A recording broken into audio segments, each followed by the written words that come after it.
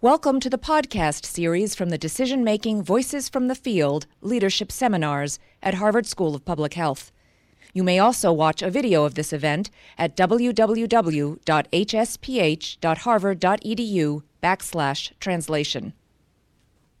Good afternoon. My name's Jay Bott. I'm an internist, a student at the Kennedy School studying Master's in Public Administration, and a Commonwealth Fund Minority Health Policy Fellow. Today I have the pleasure of introducing our distinguished guest, Dr. David Blumenthal. He's a graduate of Harvard College, Harvard Medical School, Harvard Kennedy School, and trained in internal medicine at the Massachusetts General Hospital. He currently serves as a Samuel Othell Professor of Medicine and also serves as a Chief Health Information Officer for Partners Healthcare. From 2009 to 2011, he served as a National Coordinator for Health Information Technology at the Office of the National Coordinator in the administration of President Obama. In the federal government, he charted a course for the meaningful use of electronic health records while building important public-private partnerships to ensure successful implementation of the high-tech law. I was lucky enough to have crossed paths with Dr. Blumenthal in 2008 when we worked together to help mobilize doctors and medical students and engage in the presidential election. In working with him, our team was struck by his humility, his grace, and commitment. He's been an incredible mentor and inspiration to many in the Harvard community, including his own son, Dan, who is training in internal medicine at the Massachusetts General Hospital, and truly represents effective leadership at many levels at both the public and private sector. In addition to a career in academic medicine, he served government as an aide to the late Senator Edward Kennedy, a hospital manager as senior vice president of the Brigham and Women's Hospital, and a presidential campaign advisor, and a public sector leader. Dr. Blumenthal is known as a terrific thinker, an innovator, and has been a key decision maker in the most important pay-for-performance program in American healthcare, and that's meaningful use. And that'll help usher medicine into a new area of performance and practice. Ladies and gentlemen, he also has an important place in our heart as a Commonwealth Fund Fellow because he's a co-founder of the fellowship and also has been a leader in high-performing health systems. Please give him a warm HSPH welcome, and I'll turn the seminar over to Dr. Blumenthal.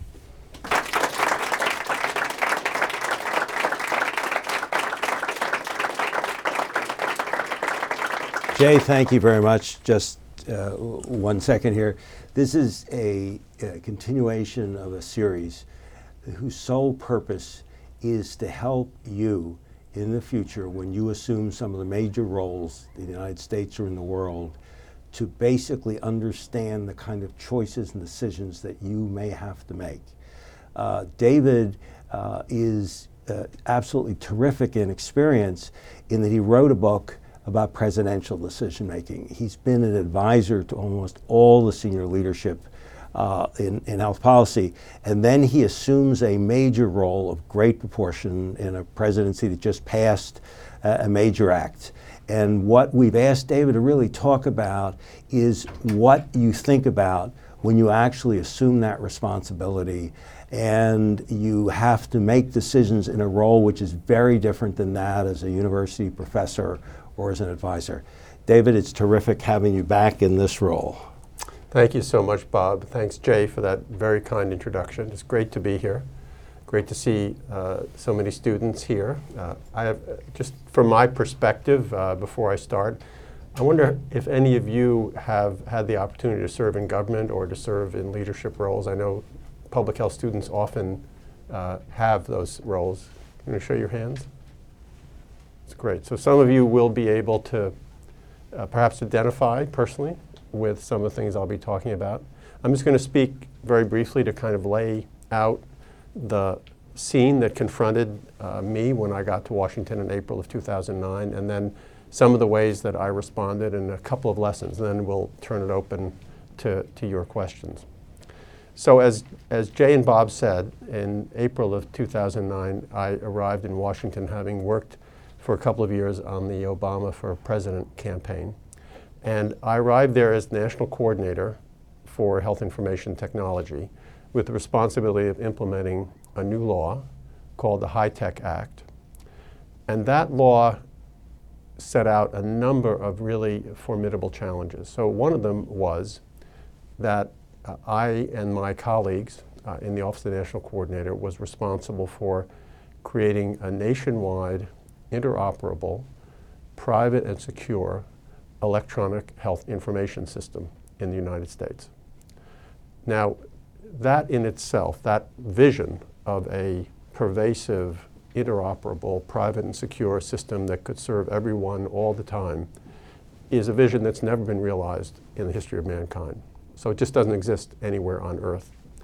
So right away, it was clear that we had expectations that ran way ahead of our technological ability. We also knew that the Congress had set aside up to $30 billion in incentives to reward hospitals, physicians, other health professionals who became meaningful users of electronic health records. So the method, one of the principal methods for us to get from where we were, which was a very low level of use and adoption of electronic health information systems in the United States at the time, to this image of an idealized system, we had this $30 billion in incentives as a major tool. We also had $2 billion in discretionary funds for my office in particular to help create the infrastructure.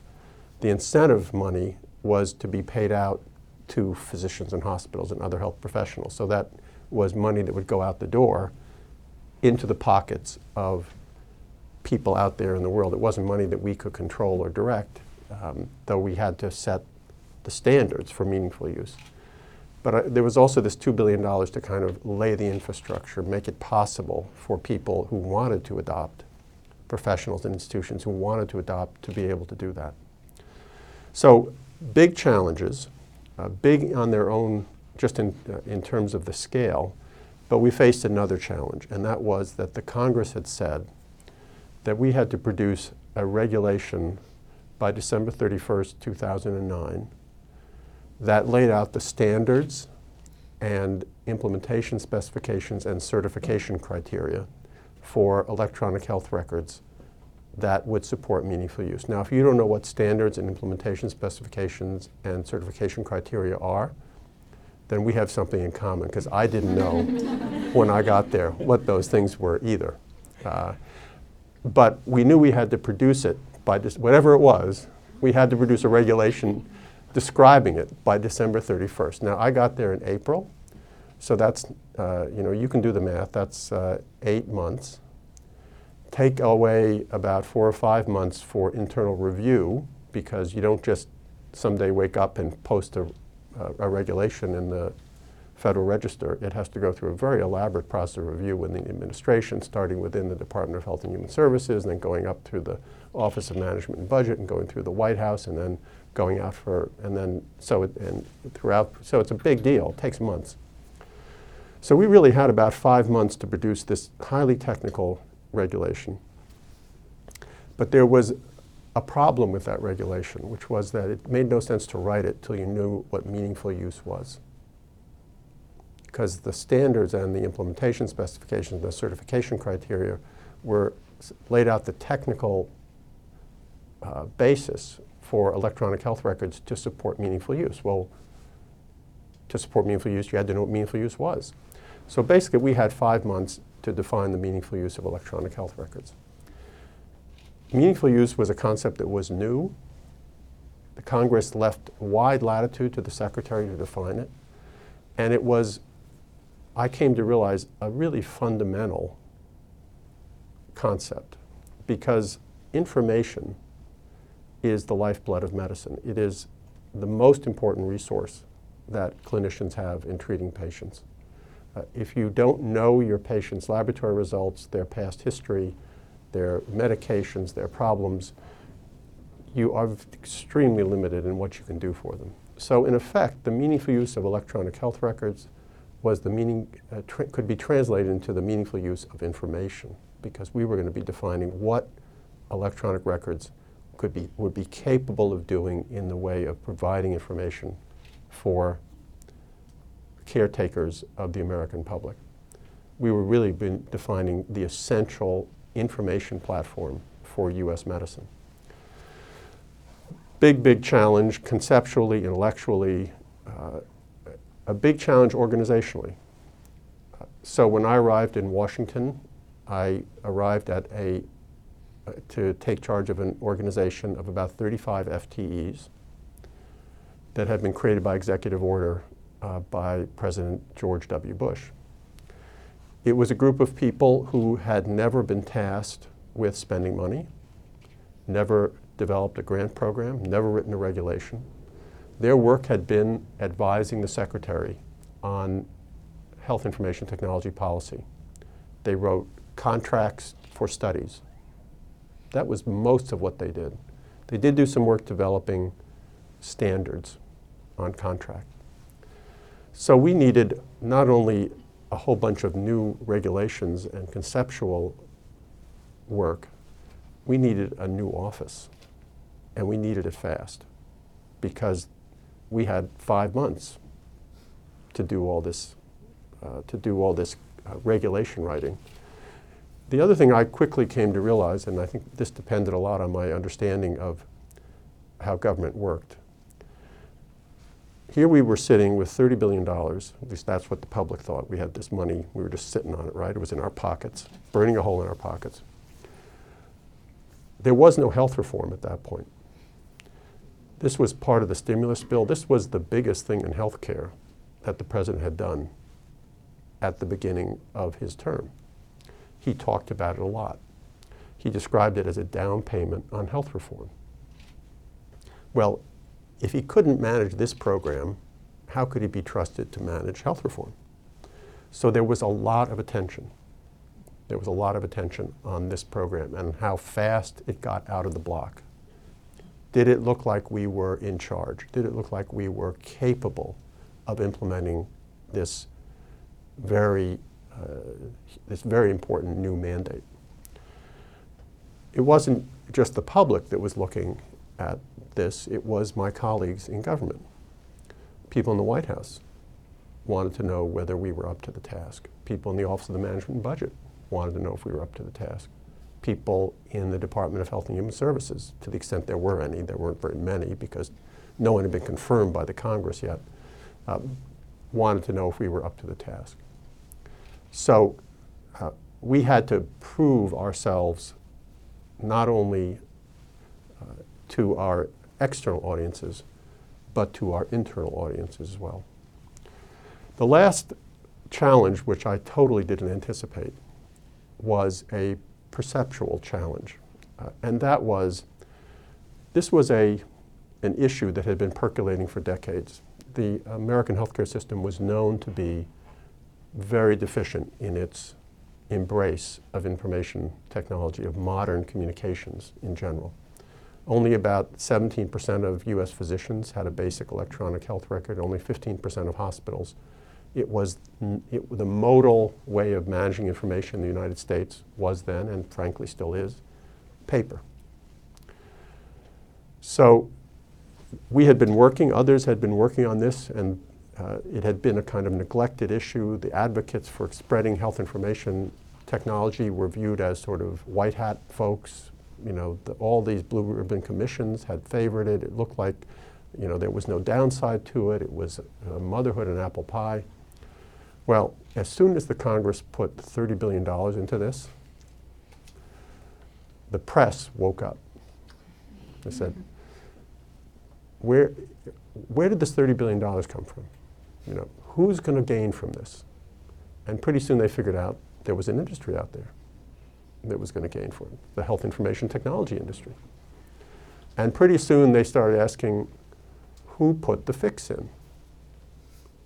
Who was responsible for getting this money passed to the Congress and set aside to fund this new industry? Well, it must be the industry, right? So the storyline was, and came back to me very quickly, that the Obama administration and the Obama campaign was in the pocket of the electronic health record industry.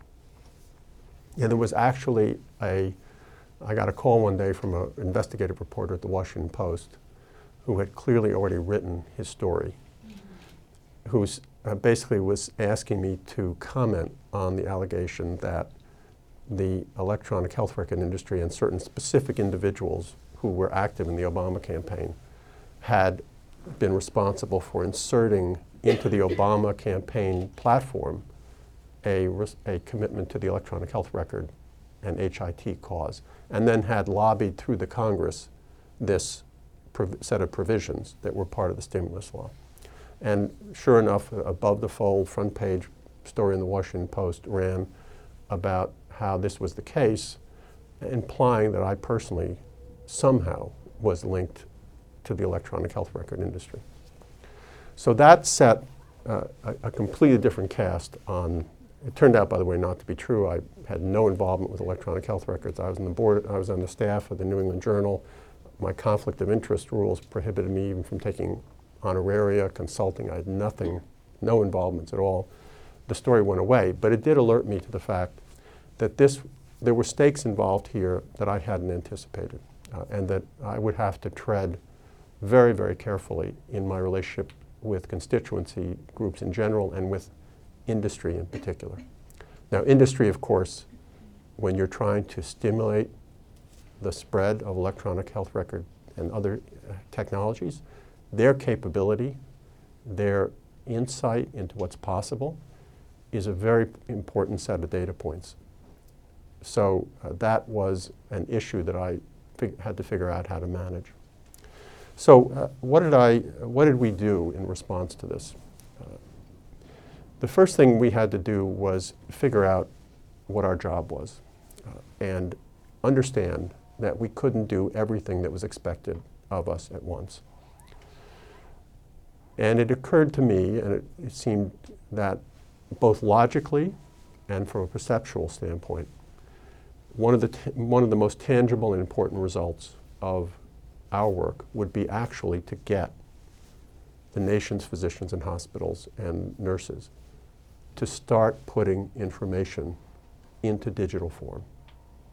That our ambitions to have a pervasive electronic system with information flowing everywhere couldn't begin until the information, the data about patients, was in bits and bytes.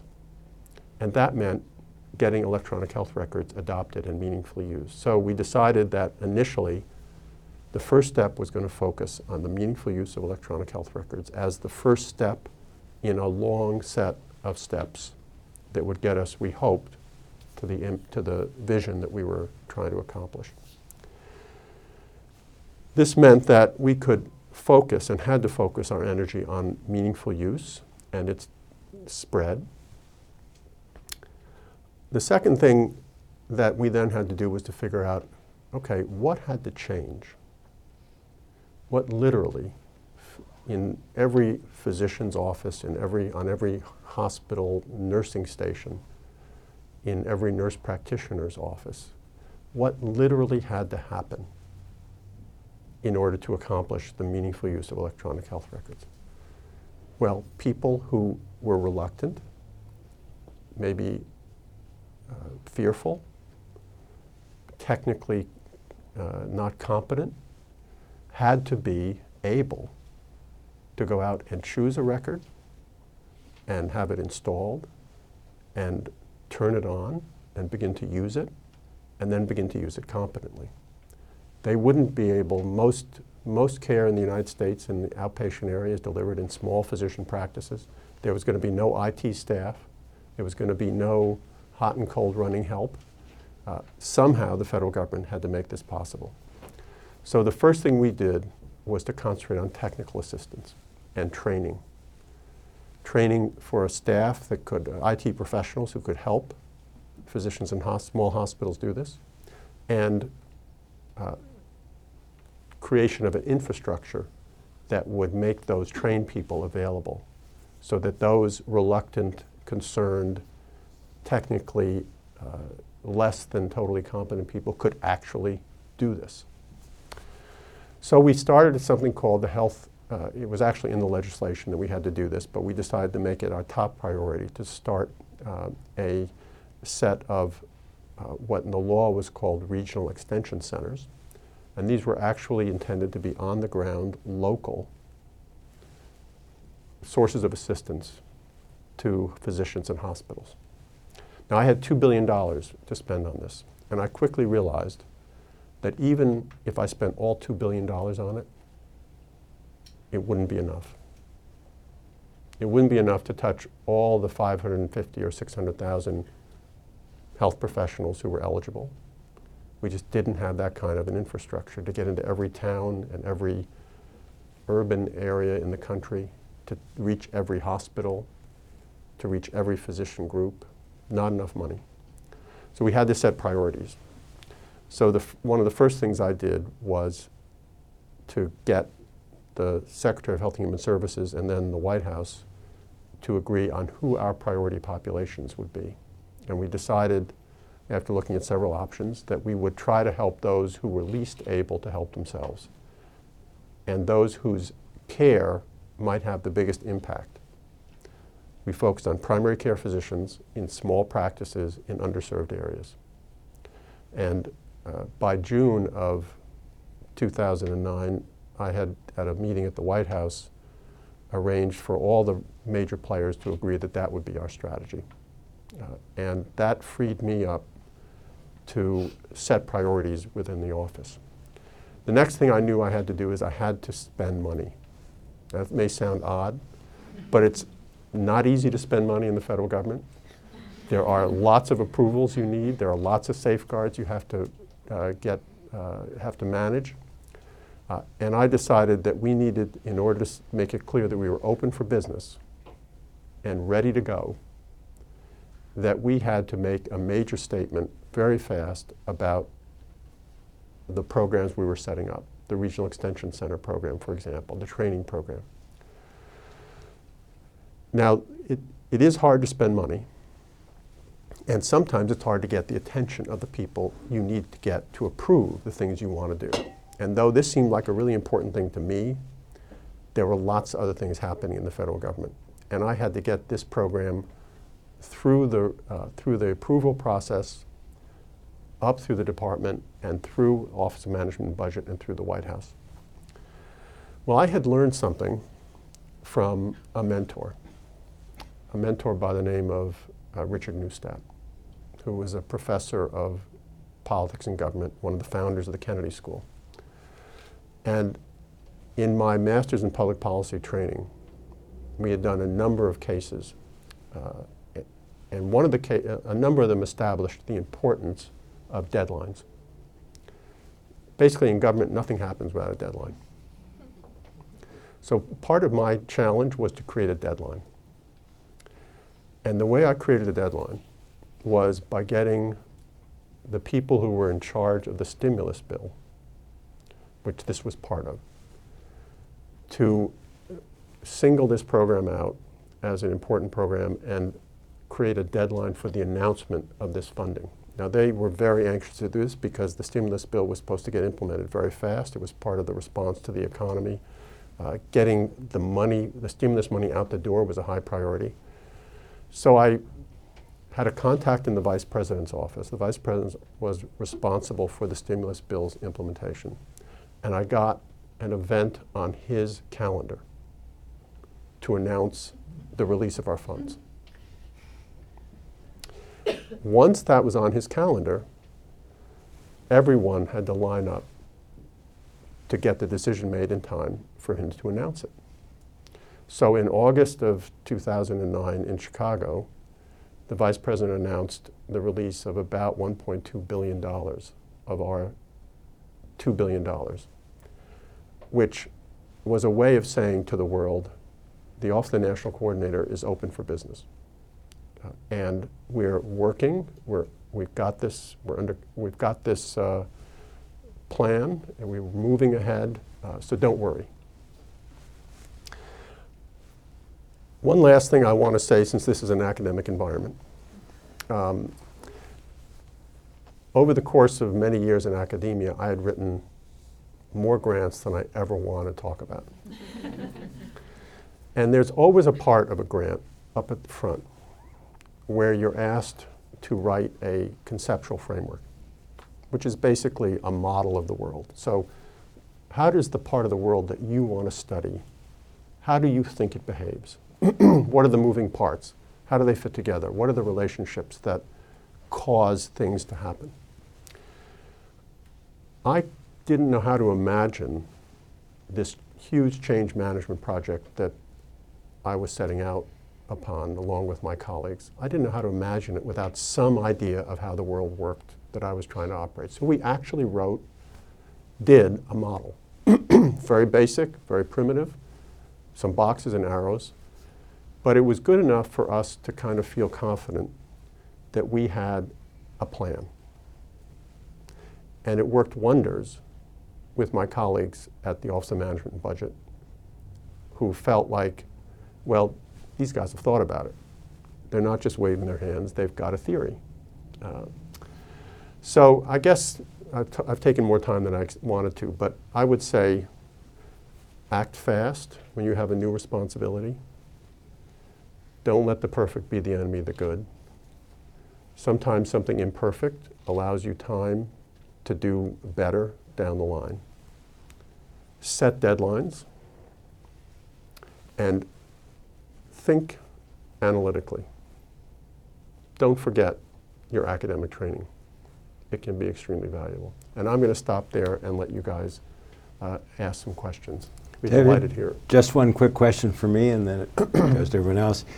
In a short period of time, you had to recruit some key people. What went into your decision of who you would try to recruit? And also getting them in the government quickly is not an easy task either. So, well, I knew that I needed two kinds of people. I needed people who knew a lot about IT and how to implement it. Now, I haven't told you my dirty little secret, which is that I knew very little about information technology when I got there. I really was not a technical person. I'd used an electronic health record, but I knew nothing about what was going on inside the box. So I needed someone who had real substantive knowledge, actually a couple of people. The other thing I needed was someone who knew how the federal government operated. So I got my boss, the deputy secretary. I reported to the secretary, but day in and day out, my interactions were mostly with the deputy secretary to agree that I would have two deputies. One, an operating person who would be from the federal government, and the other, a sort of policy person who would be more substantive. I also had the great good fortune that the chief information officer from Partners Health System, who I knew and trusted, had decided that he wanted to take 6 months and consult to the Office of the National Coordinator. So he was there with me as translator and technical guide. Then I began recruiting other people, but those were the two people I focused on first, and then they began recruiting folks. So once I had two deputies and one or two other people in place, special assistant, I felt like I could begin to focus on the policy and let them begin to focus on the recruitment of the people that they were going to report to them. Your questions now.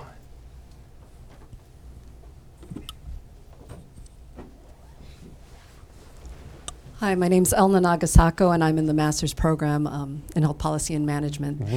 And so you'd alluded to the need to get buy-in, from different segments, including, people in small practices out, in various underserved areas. How were you able to do that, given, all of these other responsibilities and the high mm-hmm. position you were in? It's very important to see that when you're taking on a new program like this, you're in the change management business.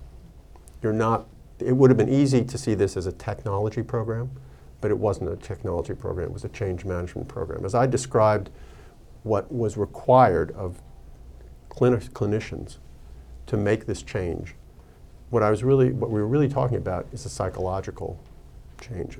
And I was fully aware that what we needed, was a change in psychology on the part of health professionals throughout the United States and on the part of the people who run healthcare institutions.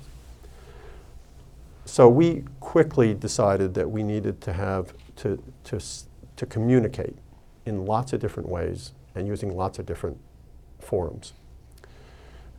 I began sending out emails to key audiences We put together a list of constituencies, the usual professional groups and hospital groups and so on. And I would periodically send out emails. We set up a website, and we had a website, but we added to the website a regular set of messages, and I started blogging as well. And then we had an attentive press that some of whom were quite technical and some of whom were not. But I welcomed the press attention and sought it in any way I could, trying, of course, to create a positive message. We had 2 advisory committees that had been set up by the Congress, which turned out to be a boon for us. One was a General Policy Advisory Committee, and the other was a Technical Advisory Committee. And we got those going very quickly and began holding meetings. I had worked on Capitol Hill, and in my work for Senator Ted Kennedy, I had seen the way in which he used hearings and open meetings as communications devices. So one of the things we did is we used the meetings of our advisory committees as places to surface issues that we thought the community needed to know about, and a way to get messages out. And what would happen is that these were open meetings. They had to be open by statute. They resulted in many blogs and stories that went out on through lots of mostly technical media on the issues that were in front of us. And so communication in every form that we could imagine it was the solution that we sought. And then when we actually finished the regulation and published it, I began traveling. We set up a list of groups we wanted to touch, and I would make a point of trying to get invited to speak to them. Sometimes I didn't have to work very hard. So I did, in the fall of 2009, I did a lot of traveling, speaking to groups and all over the country. When I was advised to do that, I thought, is this really going to be worth it? You know, it's a lot of work. I was commuting from Boston, so I would get on a plane every Monday morning at 6, and I would come home at 5:30 at night. And with travel, that meant I would get to Washington and get on another plane, and then come back. And sometimes I wouldn't come back to Washington the whole weekend. I'd fly back to Boston. It turned out to be a terrific thing to do, because it wasn't just the people I spoke to, but it was the kind of buzz that I was traveling out speaking to people. And it gave the impression that we cared about what people thought. And that's a powerful thing to communicate as a public official. Other questions? Hi, I'm Jeff Urim. I'm in the Master in Public Health Program in Policy and Management. And my question to you is, I'm sure before you went to DC and while you were there at the ONC, there was a lot of challenges you were expecting, but what was the biggest challenge you didn't expect, and how did you deal with it? There were 2 that I didn't expect. One was, I mentioned the investigative reporting discussion. It turned out that I was basically tracked by investigative reporters the entire time I was in Washington. I kind of felt sorry for some of them, because they would come to these incredibly boring events, you know, and I had trouble understanding it wasn't the kind of thing that their readers were going to care about. But there was one I felt kind of paternal toward. She was about my daughter's age, and I felt like I should take her out to lunch and say, you know, there's no Pulitzer in this for you.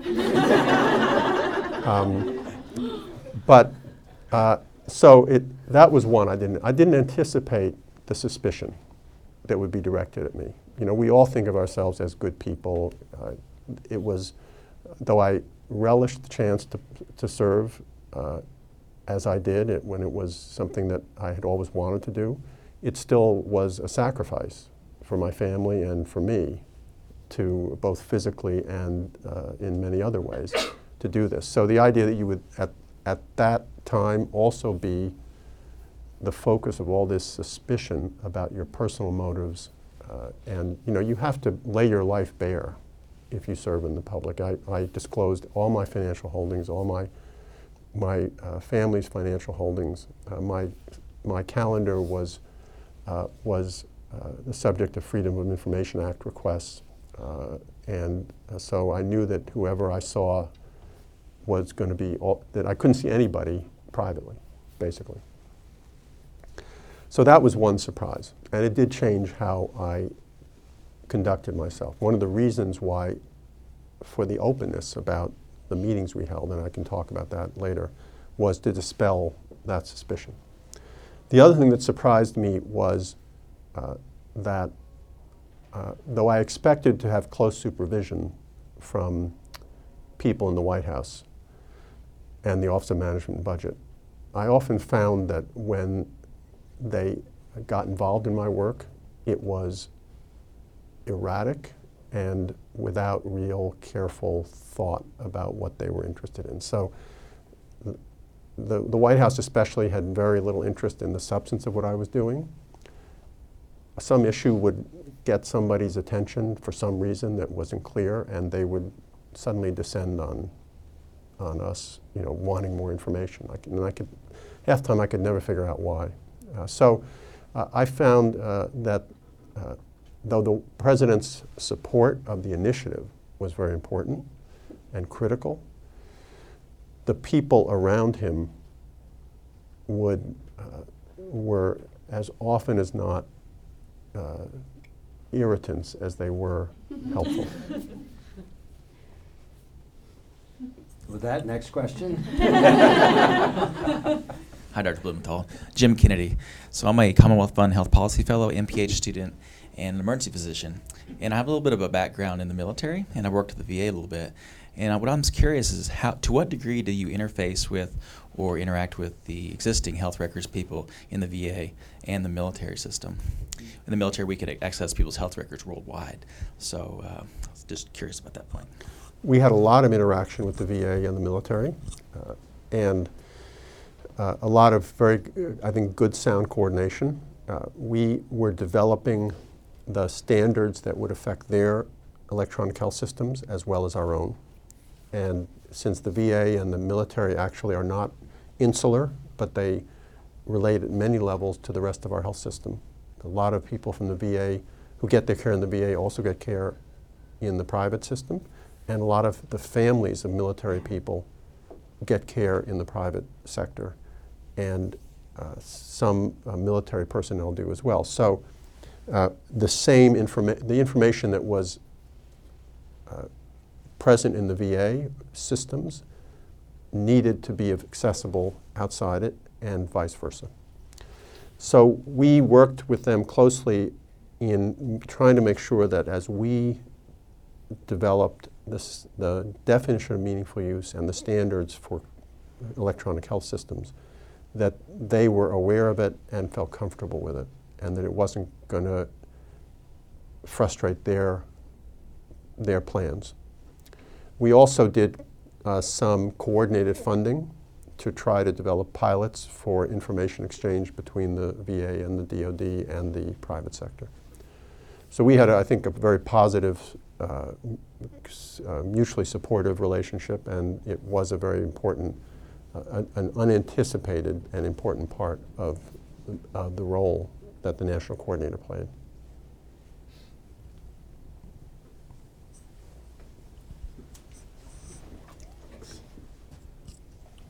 Hi, thanks very much for coming and talking with us. I'll just stand to the side because it's a little awkward. My name's Matt. I'm a MPH student, and I'm also studying to get my MD. I'm in the quantitative methods concentration. You have some clinical experience, clinical training, and also public policy training, and I'm curious how the two work together when you went to Washington, and in particular, how did your clinical experiences and your clinical training influence what you were doing in Washington? Thanks. The identity that was most valuable to me in Washington, in the work that I did, the role that was most powerful was my lifelong role as a primary care physician. Wherever I spoke, I started out by describing myself as a primary care physician, as someone who had learned to use an electronic health record, somewhat reluctantly, because that's true, someone who was raised in the paper world and made the transition to the electronic world, and someone who saw patients and could understand how an electronic record could affect individual patients and individual clinical decisions.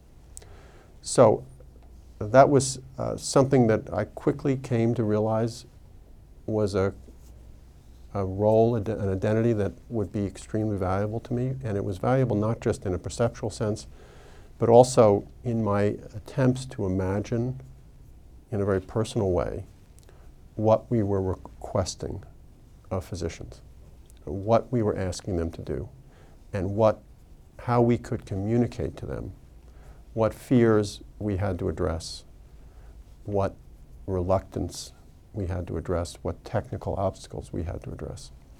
I don't think I could have felt that as clearly and intensely or had the conviction about what we needed to do if I hadn't had that experience. I'm not sure I would have had that same understanding if I'd been a lifelong user of electronic health record, or if I'd been your age and grown up in a world of electronic equipment. So those were incredibly valuable for me. The other thing that was valuable was 4 years that I spent in hospital management, because I also knew how hospital CFOs think. And I could imagine what was going on in the dialogue between the CEO, the CFO, the chief information officer, the chief medical information officer, and what would turn the tables on that dialogue in favor of an acquisition of an electronic health record. So I was much more benefited. I made much more use of my clinical identity.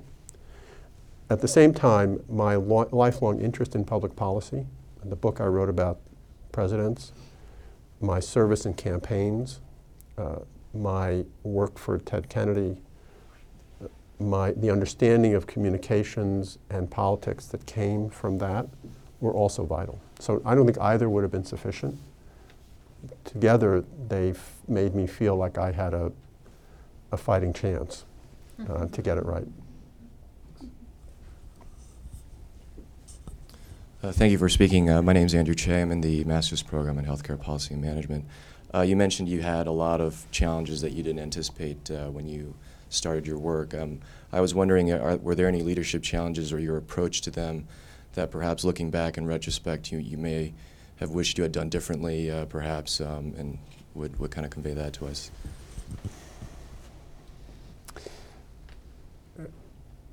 I sometimes feel like you should probably ask the people who worked with me and form in. I'm going to make it to. One of the biggest challenges I had. So I expect with the next crisis, we're going to be in the same place where we don't have that safety net that allows governments to do what you should do for public health without bearing such a tremendous political cost.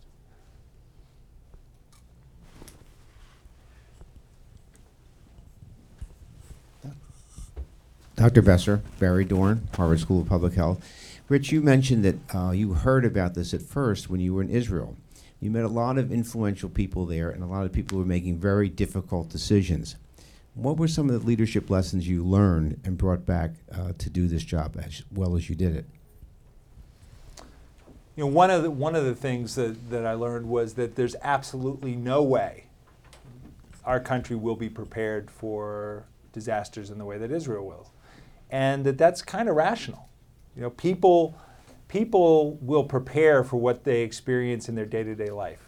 And the reason Israelis were prepared for terrorism is that there were periods where they were having thousands of bombs going off. It was part of their day-to-day life. And so you prepare for that.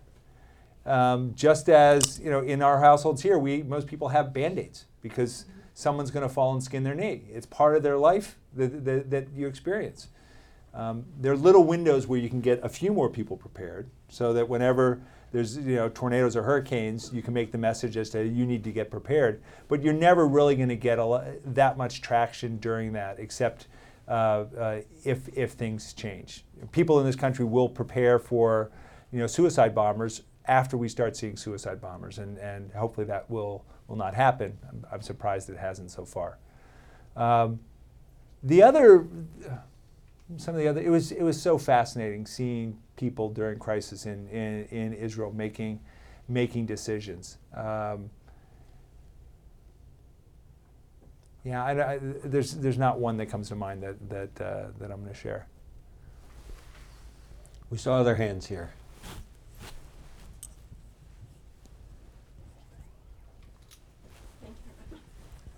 Rosemary Weiber, I'm a Master's Public Health student in Global Health. And I guess for those of us at the start of our career, I know that you had a lot of early experiences that obviously contributed to the positions that you've got now, particularly working in Bangladesh and internationally. I wondered what formative roles or lessons you had early in your career that have stood you in stead over many years now. Formative things, one is early on I just got really excited about trying to answer questions. The science behind public health. One of my favorite jobs ever was being an epidemic intelligence service officer at CDC and trying to unravel a mystery. I was in the foodborne branch, and my first outbreak was hemolytic uremic syndrome up here in Massachusetts. And I came up here and I spent 2.5 months up here, a lot of it at Boston Children's Hospital. And I was able to link this to unprocessed apple cider from Swansea, Massachusetts. And we found E. coli 0157 as the cause, and it was really, really exciting. I even met my wife there. So I came back, I was the first EIS officer to go out on an outbreak, solve the outbreak, and come back with a spouse. But kind of that curiosity is really key. Wanting to challenge the norm, not taking things at face value. I still get really, the nerd in me goes really wild over analyzing an epi study. This week there was a paper that came out looking at coffee consumption and depression in women.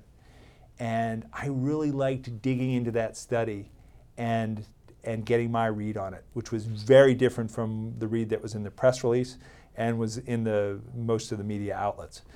Just unraveling it and trying to understand what it really meant. The other formative thing was some of the stuff in global health. And when I took a year after college and traveled around the world. I bought a round the world ticket and just kept going until I got back before medical school. And I was just exposed to a lot of health problems around the globe, a lot of issues of social justice, and that's been very important to me throughout my career as well. I knew that I wanted to do work in global health. Because of life circumstances, being based globally is not what my career's turned into. But throughout, even now at ABC, we were fortunate to have funding from Bill and Melinda Gates Foundation for our global health coverage.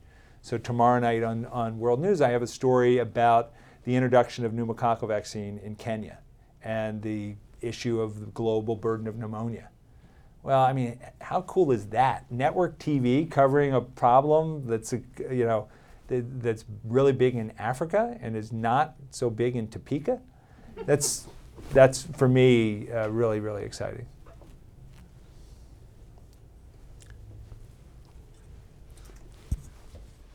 Good morning, Martin Reedy. I'm a master's student in the Department of Society, Human Development, and Health. And just one question. You mentioned briefly you had thought about academia as a possible pursuit. If you just had your schedule freed up, hypothetically speaking, you had the opportunity to be invited back here to teach a course, and they said, we want you to teach our students about leadership. What are some of the things you'd want to put into that course, whether it's the type of objectives you'd set, or even bringing in other speakers or possibly cases you'd like to look at? This is a serious question because we're going to ask them. Well, I mean, I love to teach, and have with every job I've had, I've tried to do teaching. I love teaching outbreak investigations. But you've got such great leadership stuff available here. I'm on the advisory board for NPLI. I'm a big. That model really speaks to me. The model of meta leadership and looking at dimensions and breaking leadership down into components. Someone was asking me, are leaders born or are they made? And it's both. Everyone has certain traits that will impact on what kind of leader that they're going to be, but everyone can improve by learning, and that's really exciting. When you see somebody, when I first heard about Giuliani during 9/11 and his communication, I was just blown away by how well he communicated.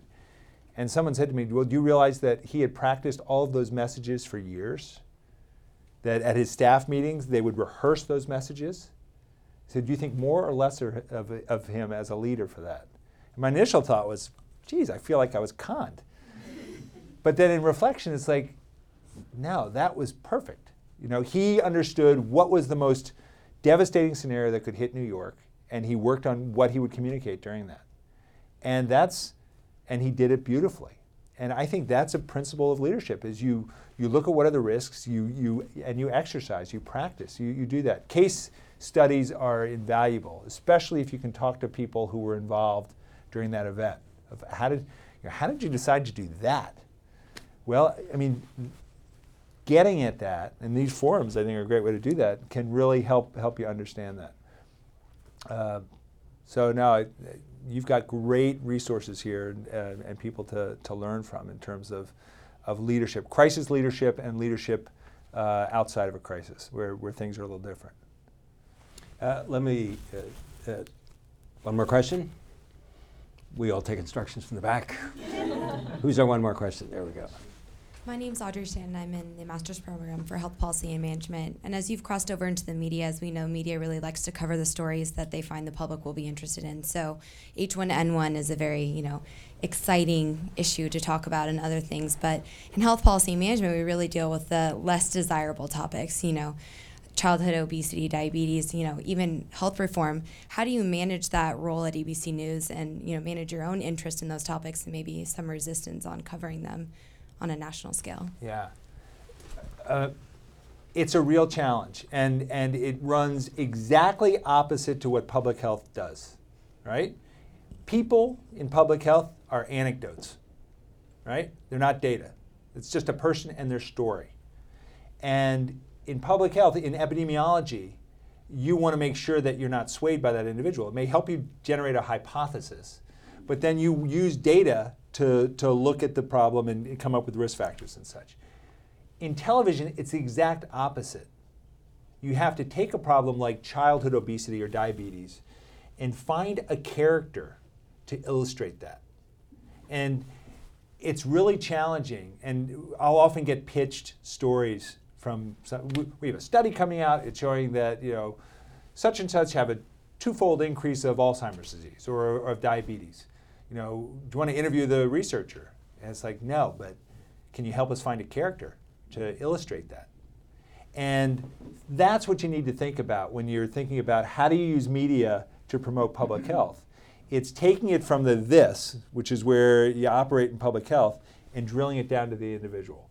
So my story on pneumococcal vaccine for Kenya isn't about 1.5 million children die each year around the globe from pneumococcal disease.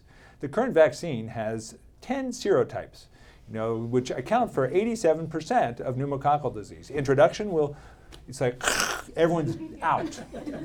So the story is about a mother in Kibera, the largest slum that's there, and how one of her children had pneumonia and almost died, and she has a baby that we're going to go vaccinate. And that puts a face on it, and the mother's hope that her next child will not have pneumonia. And that tells the story, and that for $3.50, that's all it takes to potentially save this child's life. And that's really fun, is seeing how do you tell important public health stories to a national audience, often in a minute and 20 seconds. So in closing this, our personal story, in the course of H1N1, we of course were watching Rich on television, and this universal thing just, we've never seen anybody communicate like this. This is just incredible. For this, there has to be another role for him, because he could explain this to people, to officials, and it was awesome. And we won't say this, but he couldn't make every briefing. So we had a controlled study. Not everybody who did the briefing when he was there had exactly the same skill. And it was incredible. If he was there, you could understand it. And people in the Congress and newspaper reporters, and that skill was so powerful because it reassured people of where you were going.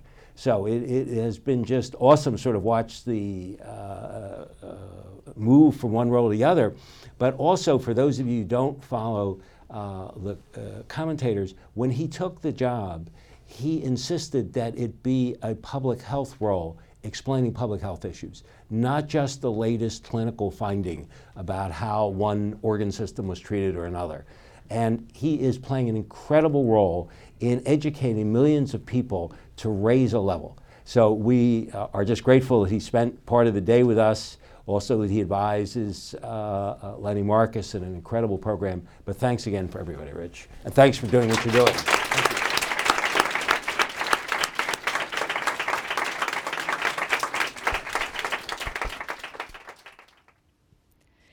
This has been a production of Decision Making, Voices from the Field at Harvard School of Public Health. You can find the complete video of the event at www.hsph.harvard.edu/translation. We encourage you to share Decision Making, Voices from the Field. By month basis, what people were thinking, what they were doing, and how we should change our programs in response to that.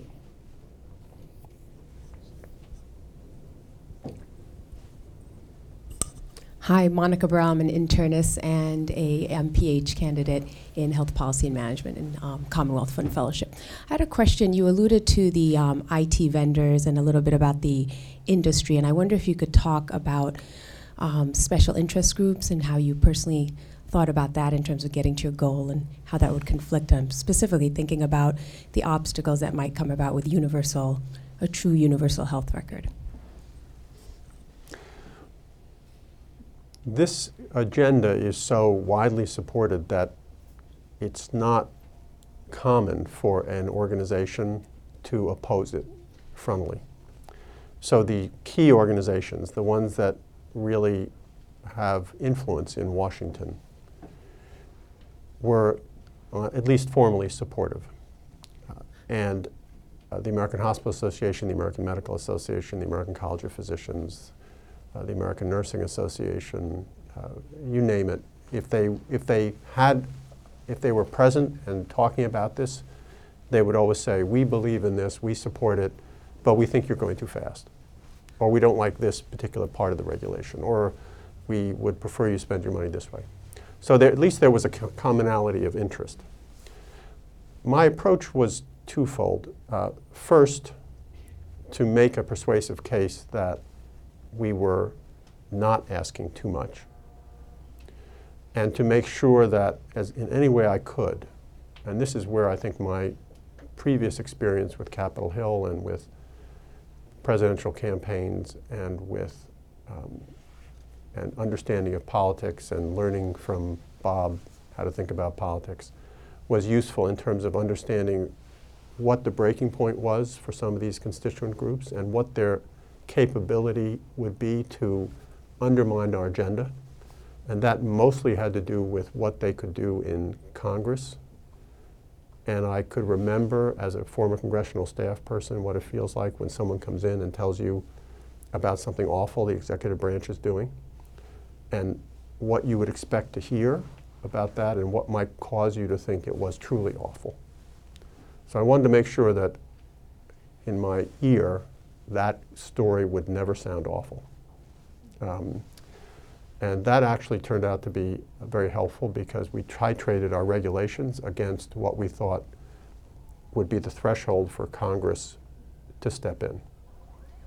The American Hospital Association at one point took out full-page ads in the Washington Post criticizing our meaningful use regulation. And I had a sense of what we had to do to respond to that, to undercut their effort to get Congress to delay or postpone. So I would say that part of it is politics. The other part is communication, listening. I never turned down an invitation to meet with the AMA, the AHA, any other physician or professional group. I never turned it down. And I never sent subordinates. I always went personally, to the extent that my schedule could allow it. And that creates a sense of openness and willingness to listen. That is invaluable in terms of muting the anger that could otherwise arise in situations like that. I'm going to thank David and just take one point of my own in closing. What David did just so beautifully was not only just lay out his vision, but you must have noticed he laid out the vision of everyone in the arena for what would happen. And that's where the experience really paid. Every inside government, outside, the media, interest group, how they would see this, and his ability to really lead here was based on his ability to think about their reactions while he was planning what he was going to do. This is incredibly insightful because most of us arrive with just some view of what we want to do, not how all these other parties will see this. So, David, on behalf of the country, our students, thank you very much for doing this.